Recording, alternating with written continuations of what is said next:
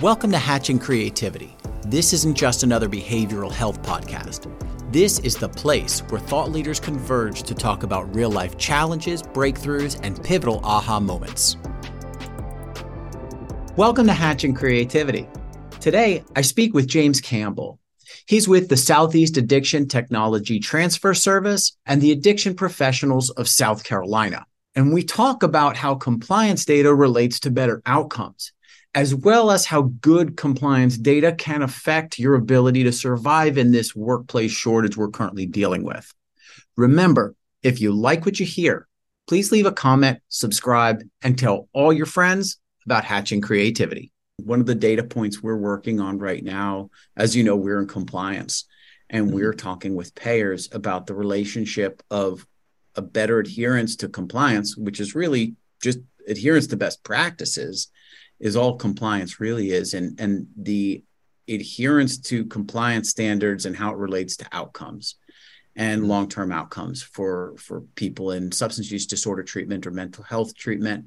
And figuring out what data points to look at, how often to measure, what to do with that data. These are all very overwhelming tasks that are a lot to do, but we know have a direct impact. Now it's being able to repeatably show what makes sense.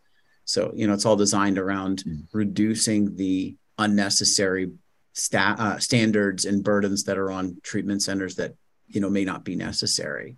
So it all kind of comes around full circle with that, which is really cool. I don't know if I shared that with you, that we've been working on that, but.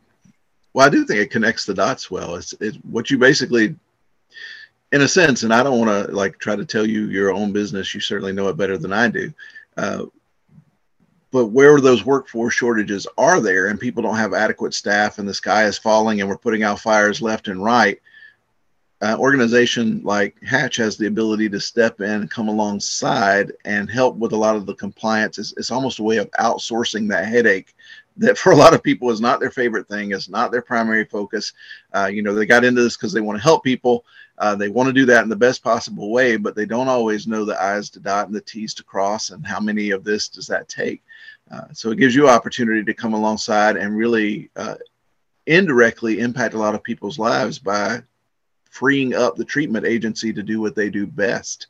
Well, you're also able to, when you bring an expert in, you're able to analyze the data that you're collecting, right? And what value that has on your organization and the amount of time your staff is spending doing whatever they're doing, right? You have somebody who really understands looking at incident reports and root cause analysis and people leaving against medical or clinical advice, things like that. Somebody who really can take data and do something with it can make a tremendous impact to quality of care and your bottom line as well.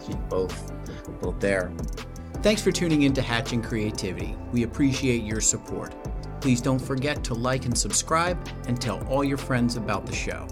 And remember, it's never just about one thing.